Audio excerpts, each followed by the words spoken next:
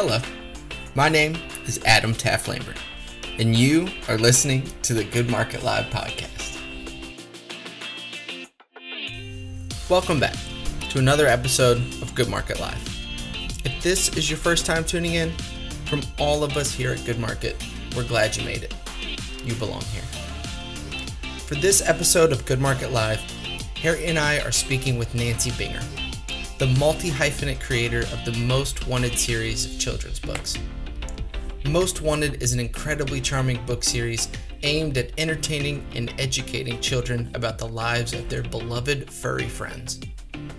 During our conversation, Nancy details the path that got her from the pinnacle of the retail world to a producer of her own children's book series. She talks about the importance of creativity in a child's life and explains why it's never too late to make your dreams come true. We're so happy to have you join us on this episode of Good Market Live as we showcase another amazing story from our community of creators dedicated to doing good. First off, we are here with Nancy Binger, founder of NBKidz and the author of the Most Wanted series. Thank you very much for taking the time to be on Good Market Live. We're really happy to have you on. I'm really excited to be here. Thank you, Adam. Thank you, Harry. Yeah. Thanks, Nancy. Glad to have you with us today. Definitely. So the way that we really like to start things is what we call the good start. And it's really just a sort of a background, how you got to where you're going, or where you are, what the impetus was for NBKidz and writing the children's book. So really the start is, where did you get started? Yeah. Okay. Well, it's easy. I've always loved animals and I've always loved art. Originally, when I was growing up, I thought maybe I'd be a veterinarian. And I even interned with our local vet for a little while. And I actually spent 2 years at Ohio State University in a biochemistry pre-vet curriculum. And then I'd also, like I said, always loved art. And I took, as one of my extra classes, a fine arts drawing class. And I had two professors who literally changed my life and changed the course of my life. So when they tell you, teachers can make a difference, they really aren't kidding. So you had to be one of the only MFA, like art and veterinarian classes at Ohio State, right? It's probably not a big candidate pool. I was in the women's glee club too, so I kind of also did piano. So I was kind of all over the place. I'll leave it that. Will you sing a little for us today too, or no? We'll save that for episode 2. So.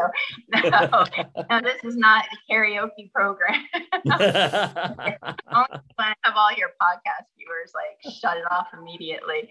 So I'm enthusiastic in a crowd of voices. How's that?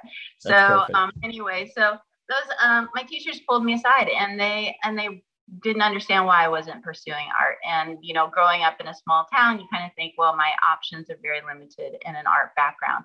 And they convinced me to go take a look at a number of art schools. And my parents were really wonderful and supportive and helped me do that. So I ended up at Columbus College of Art and Design, and created an amazing career from that experience. So I spent most of my career in retail, and 25 years of it at Victoria's Secret stores, where I spent most of the last decade of my time there as vice president of creative brand and services for Victoria's Secret stores, lingerie, beauty, and sport. And it was a great career. And from there, I've stayed in retail. But what I find is really wonderful today, and I guess it's one of the great opportunities for all of us living in this time, is that we have the opportunities to be able to explore additional interest and additional career paths.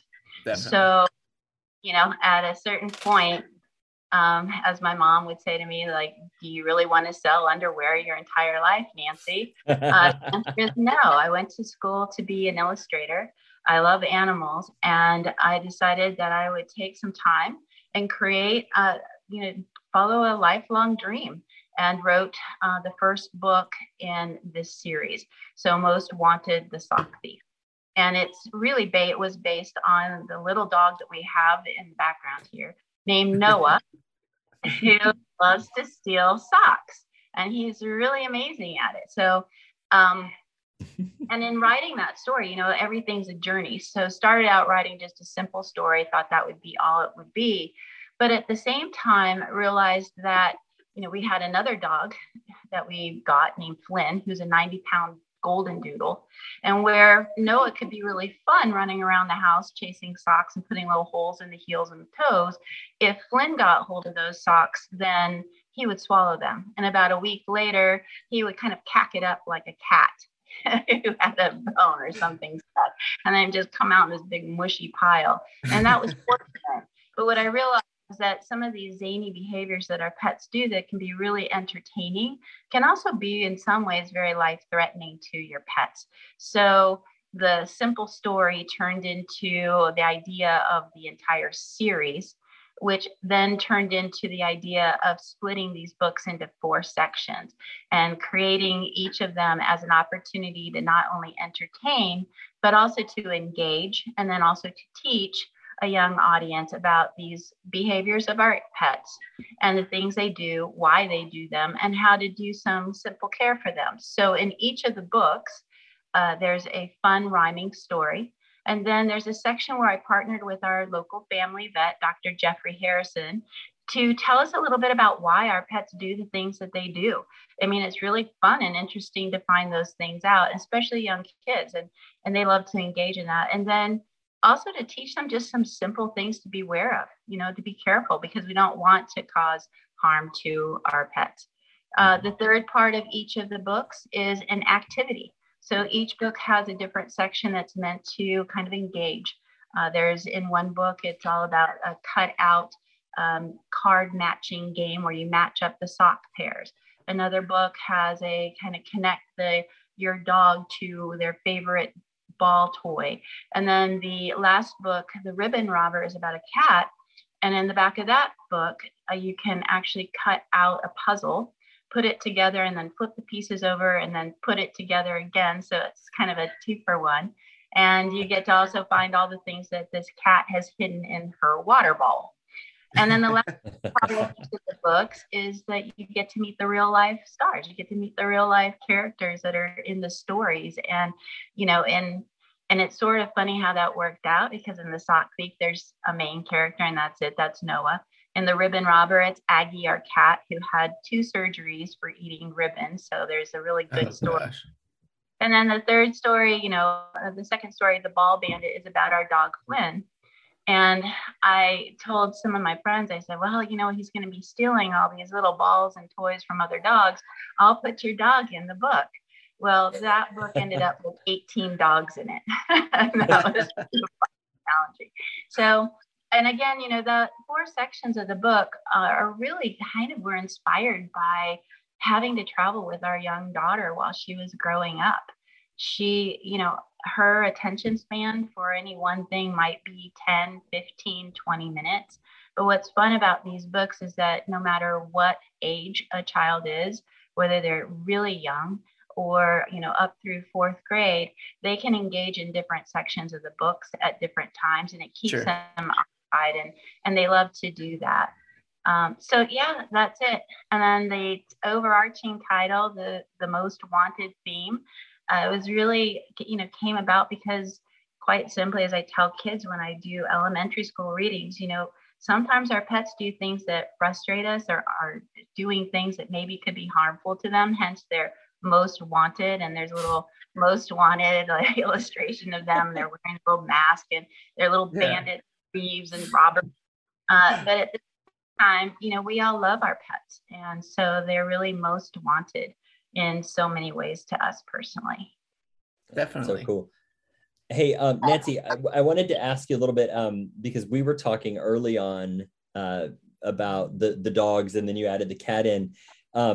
These are all 3 your pets, yes? Yes, they are. Yes. And how many more pets do you have besides those? It's just these 3 right now. So I was actually, that with this series, this might be wrapped up on this idea, but I have another series for another most wanted direction. And I have plenty of friends who are willing to share their pets with me to help create it. That's At least cool. another 17 dogs. Yeah. At least another 17 dogs and some other critters as well. So yeah, I think that series might be more around the idea of pets that do good, or pets that, you know, have special talents, and how, you know, they really add to our lives. So you know, even up here at Schweitzer, where we're currently living, sorry for all of you on the podcast, but I'm up here in Sandpoint, Idaho, and they have a mountain resort here called Schweitzer, but we have 3 avalanche dogs there. And, you know, yeah, so there's these amazing things that pets do besides steal socks, ribbons, and other dogs treats.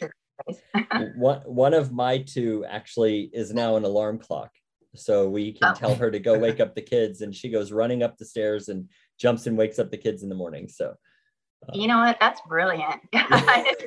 She just kind of picked that up on her own. We started taking her upstairs and saying, "Hey, let's go wake up the kids," and now we just, like, one morning. I don't remember which one of us said it, but somebody said, "Dottie, go wake up Millie and Oliver." And up the stairs she went and did her thing. So now we don't even have to go upstairs anymore. She's like a built-in 4-legged Alexa, I guess. I don't know. That's pretty awesome. That gives you like an extra 10 minutes. She's like your snooze alarm. Exactly. So, hey, Nancy, I wanted to ask you, one of the things you touched on it a little bit. You talked about doing the book reading, but I know one of the things that I learned from you is that you do spend a lot of time with kids talking about your books. And if I remember correctly, please by all means tell me if I'm remembering incorrectly, but I think that you were talking about, there's the reading piece to kids that you do, but there's also a part about how you produce a book, and some of the older kids that you work with or talk to really want to learn about producing a book. So can you talk a little bit about that, and then a little bit about how you got your first book published? I mean, that's a pretty cool thing. I'm sure there are lots. Adam, by the way, is also a published author. So I am not a published anything. I've been in some magazines and a couple of books, but by no means have I taken the leaps that you guys have done. But I'd love to hear a little bit about that for our aspiring authors and illustrators out there. Absolutely. So I love to do readings at elementary schools, and often you know, I'll be asked, how should we break up the classes? And what seems to work really well and what I found through doing this is that I kind of have 3 different levels of audience. So kindergartners, first graders, second graders, I'll come in and I'll read the story to them. The stories are short. They are rhyming in nature, and you know, they're reminiscent in some ways of these kids' one of their favorite authors, which is Dr. Seuss. So I'll read the story through the first time, and then I'll say how I'm going to read this again. And when I get to the second rhyming space, I want you all to jump in and yell out the word. And so they do. And it's a lot of fun that way. And, you know, the teachers really appreciate that too, because in some ways they're getting a little bit of a classroom lesson on poetry and rhyming, and they get to become engaged, and they get to be an active participant in the reading. And, you know, and then, you know, the young kids too, the kindergarten, first and second graders, they love to tell me about their pets. So I'll ask them questions about their animals and what kind of animals they have. And I get a lot of enthusiastic hand waving. And inevitably, they all want to tell everyone in their classes all about the special things their pets do or don't do. So we spend a lot of time doing that with the younger group, and they enjoy it.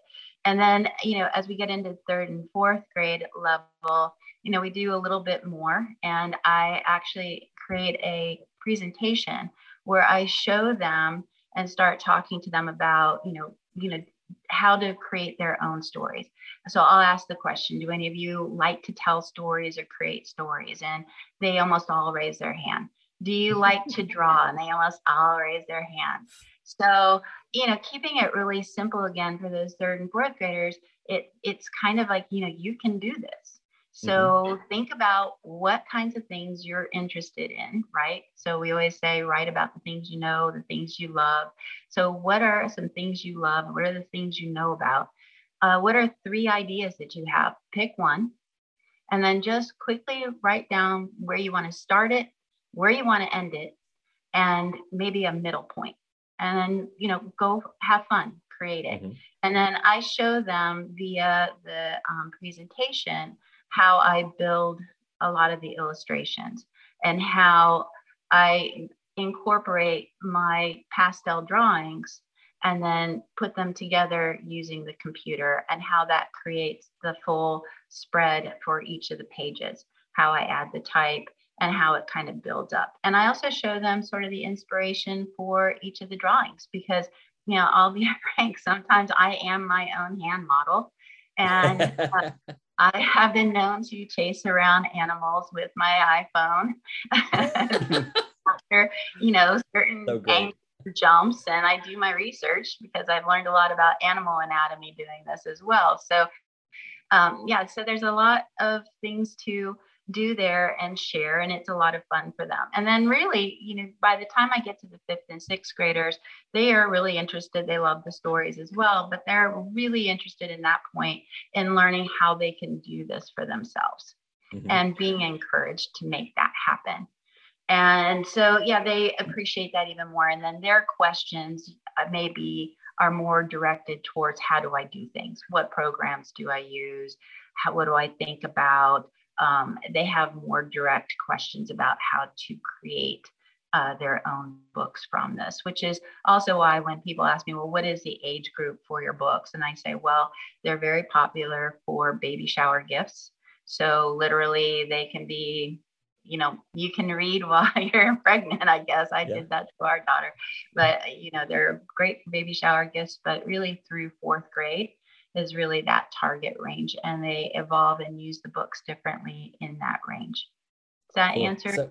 Yeah, question? Totally. I mean, I think the interesting thing that one of the things that I wanted to pick your brain about a little bit too, was you talked about that you do the illustrations in pastels and then you digitize them to actually do the layout. So you're doing all your own layouts too. So in addition to writing and illustrating, you're also laying out the book and reading about it. And then there's something else that I want to talk about next, but you're like, I am the quintessential entrepreneur, and I love it. I am everything.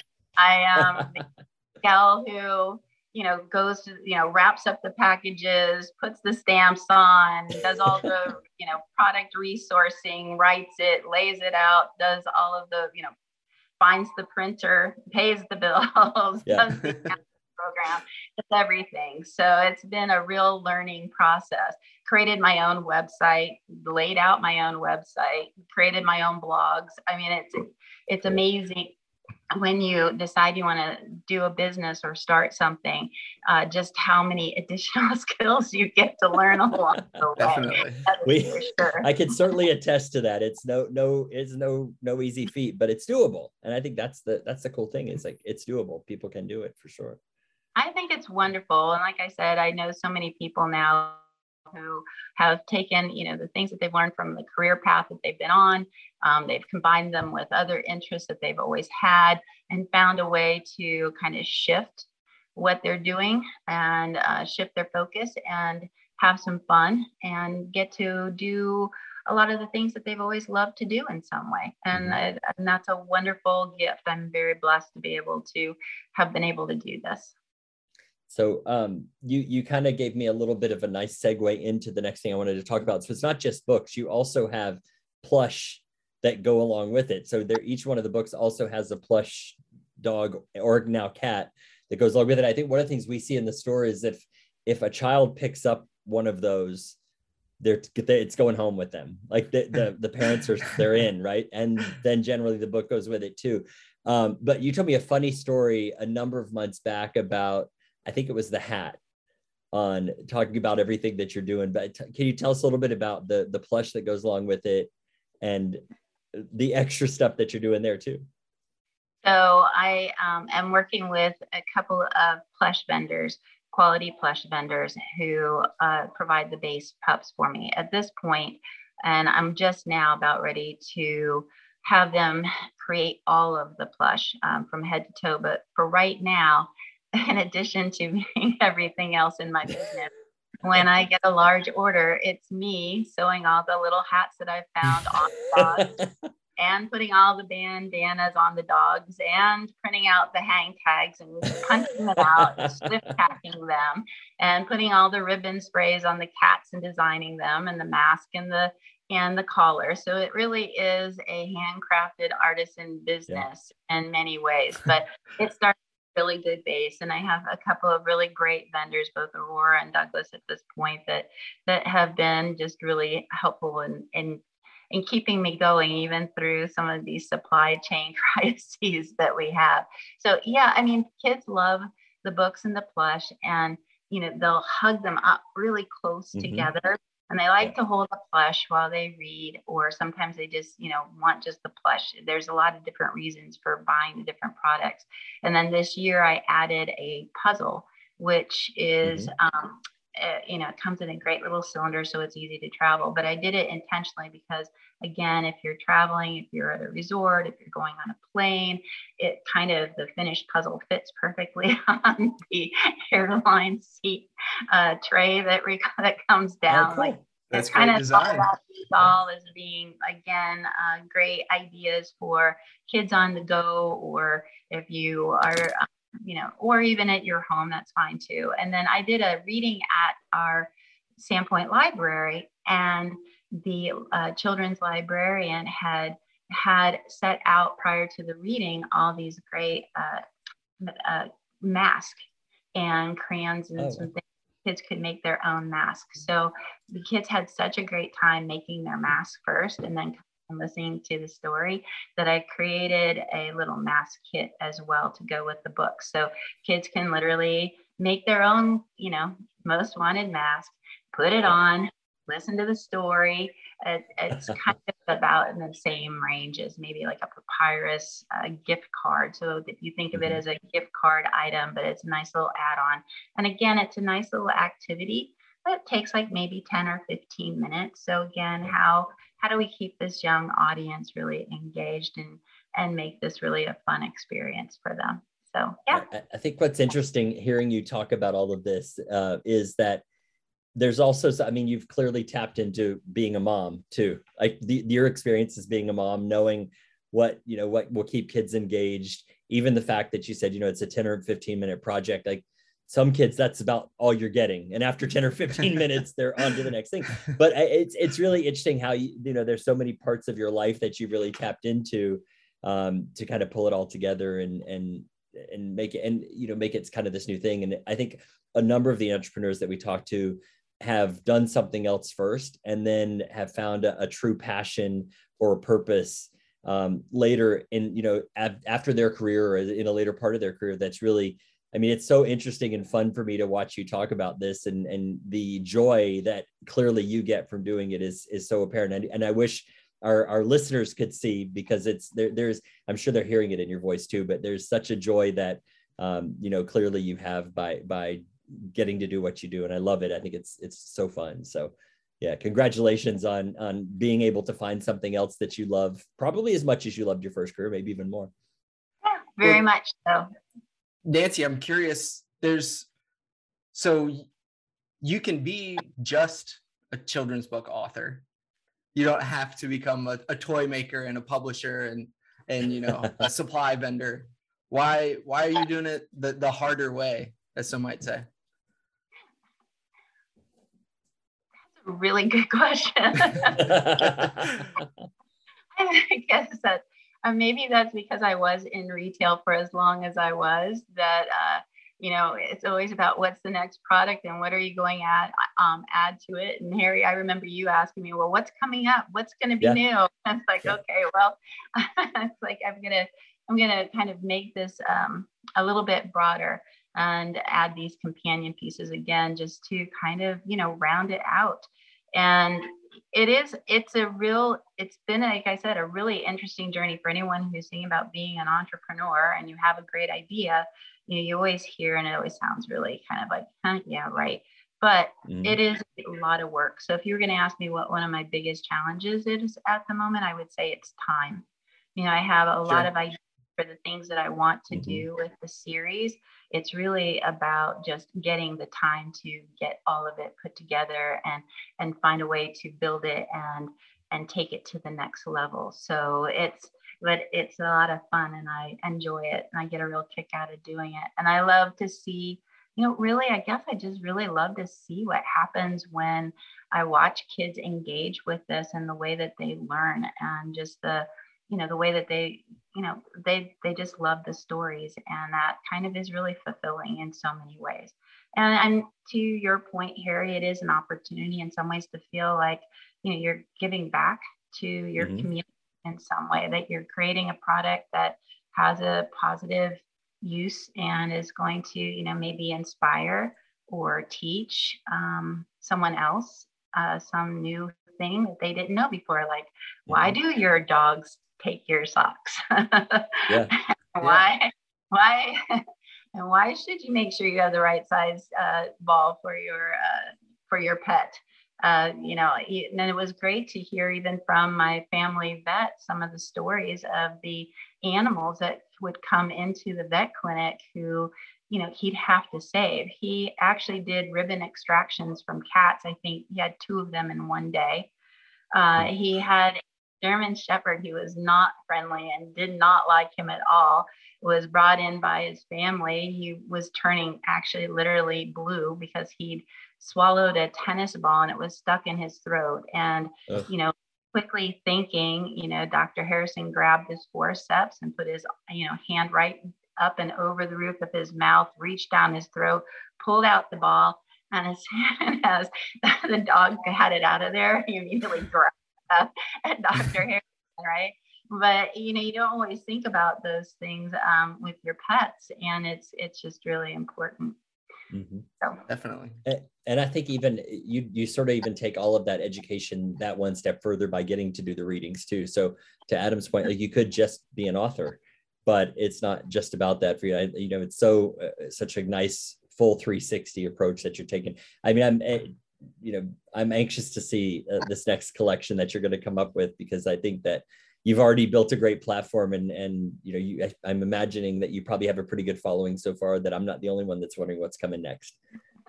It's going to be fun. I'm going to be excited. I'm going to take, I think this year, like I said, we just moved back here to Idaho. And this year is really about getting some things settled in our family's life, getting resettled and getting real traction with this current series. But within, I would say, the next year and a half, Harry, you'll see what's coming next year. Good. That'll happen.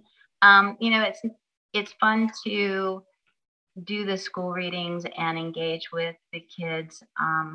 It's also been fun to find other ways to extend these books into some other areas as well. So when we were living in Texas, I was a co-chair for American Heart Association, Go Red for Women, and we do an annual luncheon. And we're always coming up with auction items for the silent bid. And so when I started the Ball Bandit book, I thought, well, okay, and you kind of worry because it's part of you, right? You're afraid people will reject you. Nobody's going to want what you're going to offer. But I offered up an auction item. Classic writer right there. If you won the bid, I would put your pet in the story and get signed copies. And I was so happy because it really did bid out really well and was a good item for the American Heart Association. So I was happy for that. And then, it wasn't just one dog in the end, because when I went to meet the woman who won the auction item, she goes, well, I have this other dog and they've been best friends forever.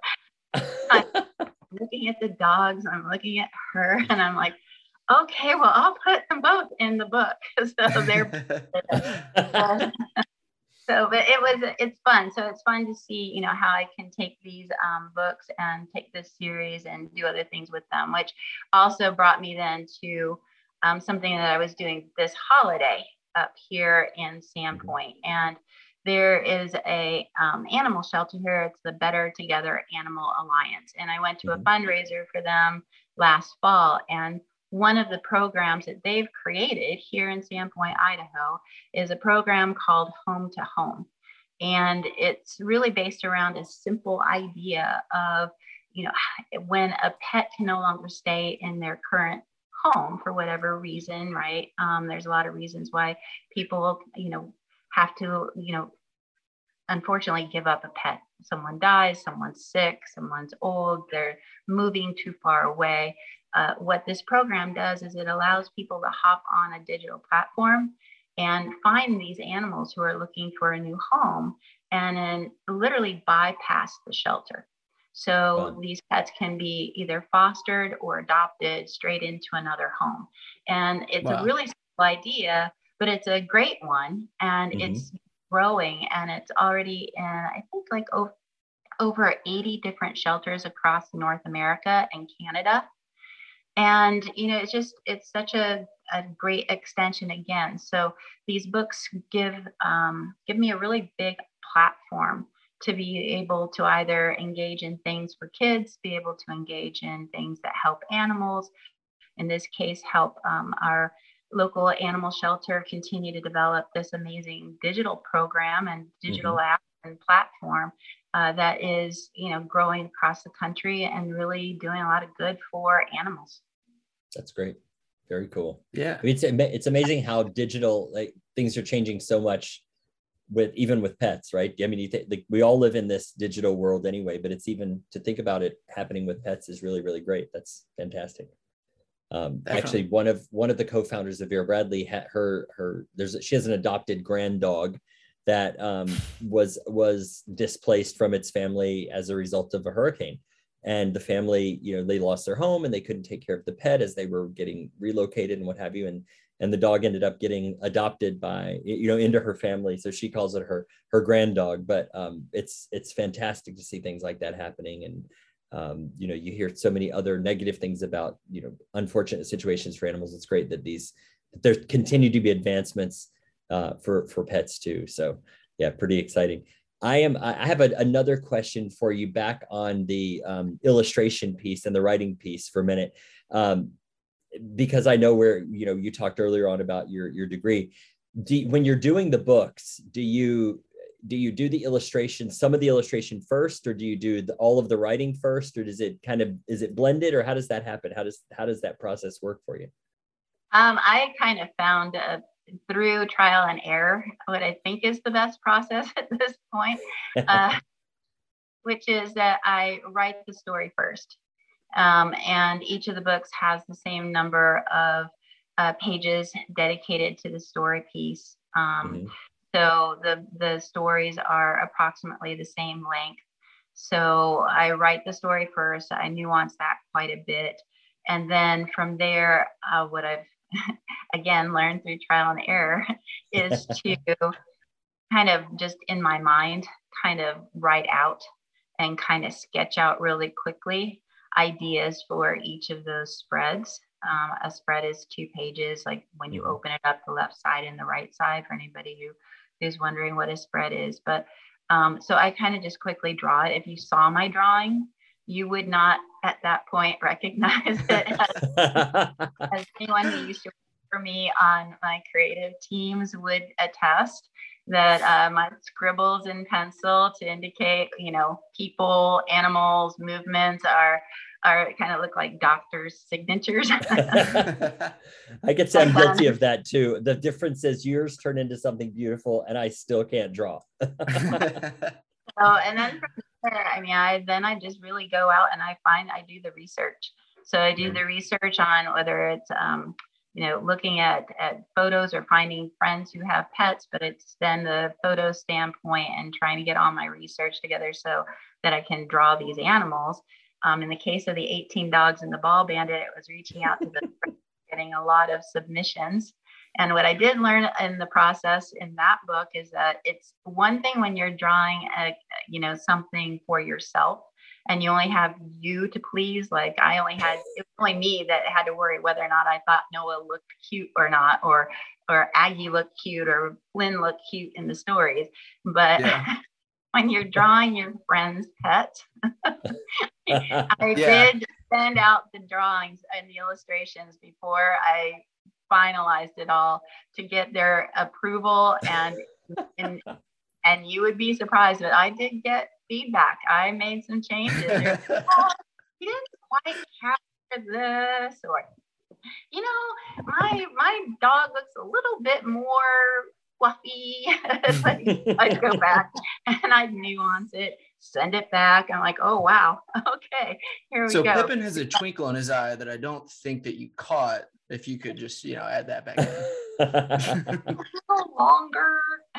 That's funny. But for the most part, they were all like, really, really supportive, and I'm just really happy to have their pups featured in the books. And then I sent them those illustrations so that they could frame them, and I signed them for them so they'd have them forever. So that was fun. It was a fun thing. So yeah, so then I do the illustrations, and then you guys can shorten and edit this, I hope. But then they all get photographed, and I photographed those illustrations. That was its own learning lesson. I hate to say this as a spoiled ex-executive in creative services. You find out real quickly, like, it's not that easy just to go send it down to the studio and have it shot. Yeah. Not so easy.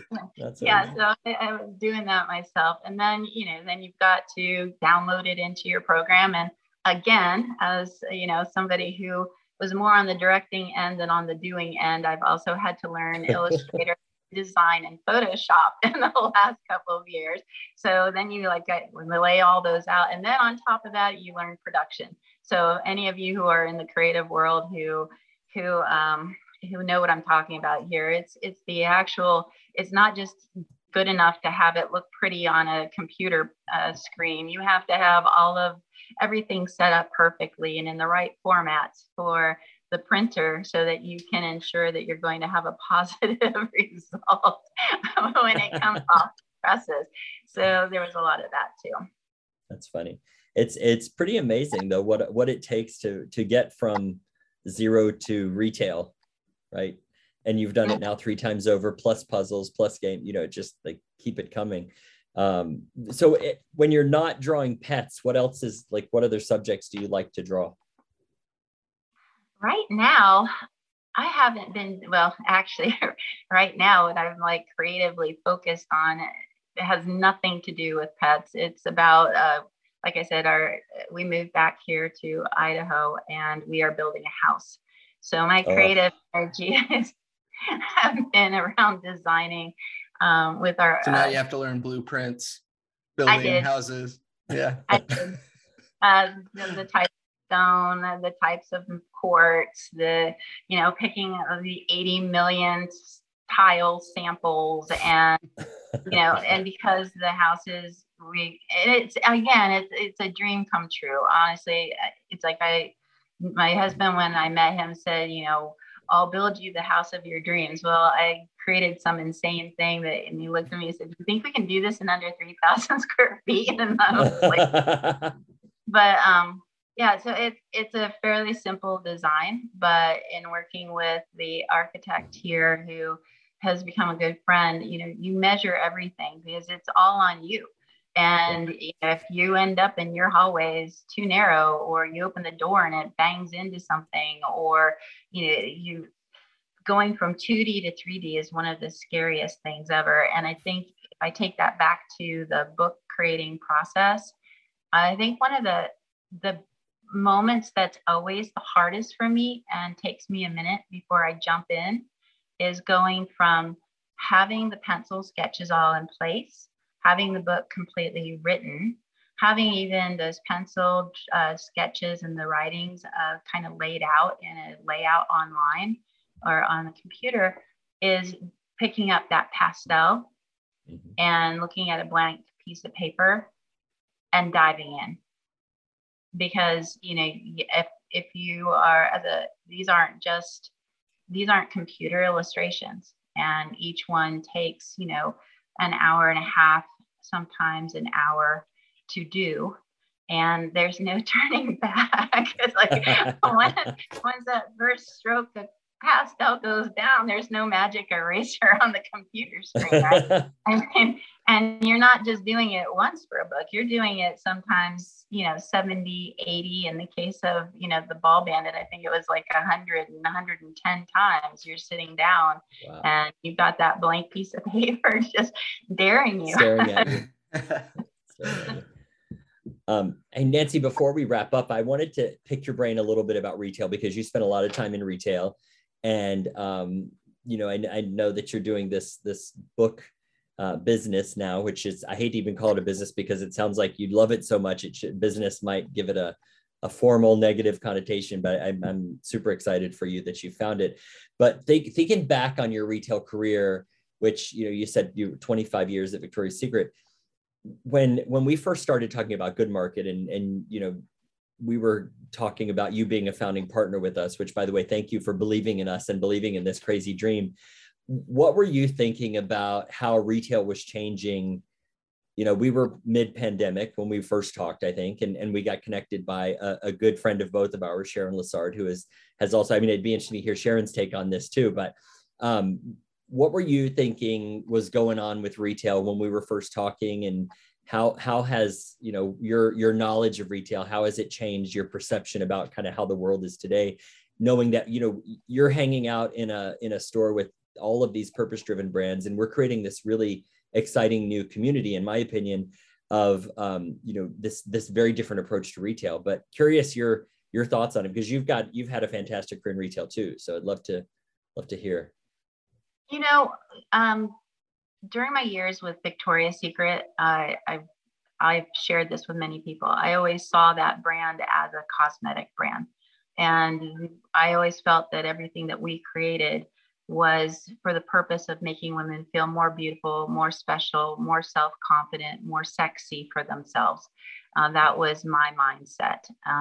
You know, other people may have had different mindsets, but that was always, you know, in the back of our minds creatively. And, you know, we always felt like we had a win when we kind of crossed, when we were able to fulfill, you know, different thought bubbles for different people for why they were looking at what they were looking at. And, you know, when we felt like we were really kind of, you know, working with, you know, the best fashion photographers and these amazing models, a lot of whom we brought into the business and created names for, that we were, you know, we had exciting days where people didn't even want to take lunch, and because we were creating beautiful photos that were inspired that way. So, you know, had that piece of it. So there was a purpose, I guess, always in my mind that was always positive for work I've done for any business or brand I've created or worked on. So whether that was, you know, even more recently, the Vitamin Shop, you know, helping them rebrand as they went into the future, like what is the thing that's great for the client, for our customer, and how's this going to make their life better? And I think, you know, to your point, Harry, Good Market really encapsulates that and makes it not just, you know, a thought bubble in, you know, somebody's brain as a, you know, here's my reason why, maybe not your reason why. But I think Good Market really brings to the forefront that businesses are focused on that today, that it's not just a secondary thing that comes up because somewhere down the line somebody says, oh, hey, let's do something. But as people are actually creating products today, part of their thought in creation of those products is, you know, how's this going to help others? How's this going to make somebody else's life better? And to, as a retailer, to be able to, you know, take those ideas and put them together is, I think, really brave and wonderful. And, you know, clearly, you know, having been in the Good Market store, seeing the website, it's beautiful. It's beautifully done, beautifully designed. Hats off to all of you. Couldn't be more thrilled being part of it. And honestly, frankly, in some ways, you know, you've also challenged me a little bit.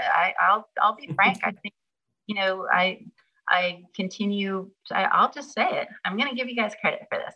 I think some of the things that I'm thinking about of how I can continue to leverage this book series or the things that I'm creating, whether that's through helping, you know, small programs like Home to Home become bigger, or whether it's, you know, helping, I didn't know you when I did the American Heart Association auction or the kids or the elementary school. But I'd say, I'll give you guys credit. I think a little bit of the inspiration for Home Dome and becoming a part of that really wonderful organization and thinking, how could I do what I do and help somebody else is inspired by you. So I think it's an inspiring retail idea.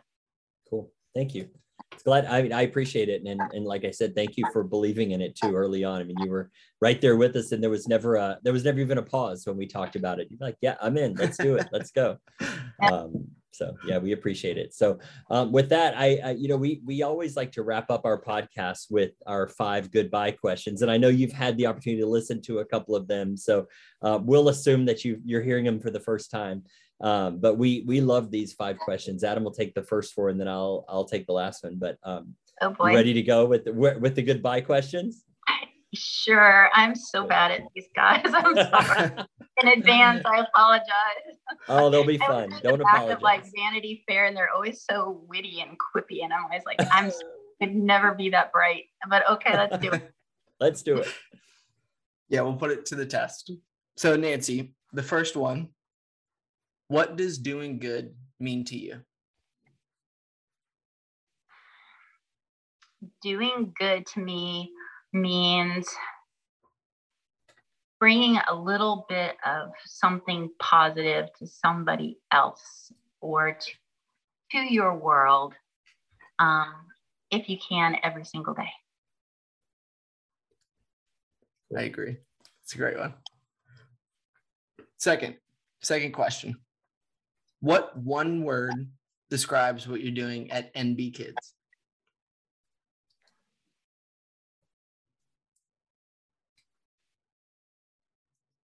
Long pause. One word. You guys, I'm a creative.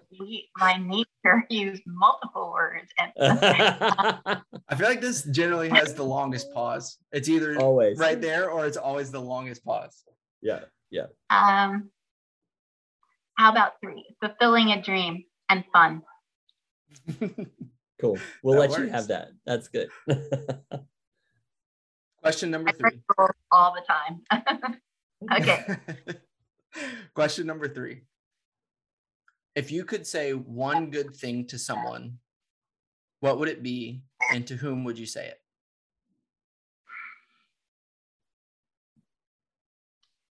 Oh, wow. This is my chance to be inspiring. That is really what I would say. I'd say, you know what? Never lose track and never lose sight of your dreams. And if you can't have it now, maybe you have it many years later. But you know what? Chase your dreams and don't be deterred. I can't say that word. Don't let any obstacles get in your way. Just make your progress. Keep moving forward toward it. And, it'll work out. It just does somehow. I don't know. Follow your dreams. I'd say that to any young audience today, but I'd also say it to my good friends too, who are also looking at new career paths and doing new things. So there you go. Good. All right. Question number 4. What is a good quote you think about a lot? Oh boy. I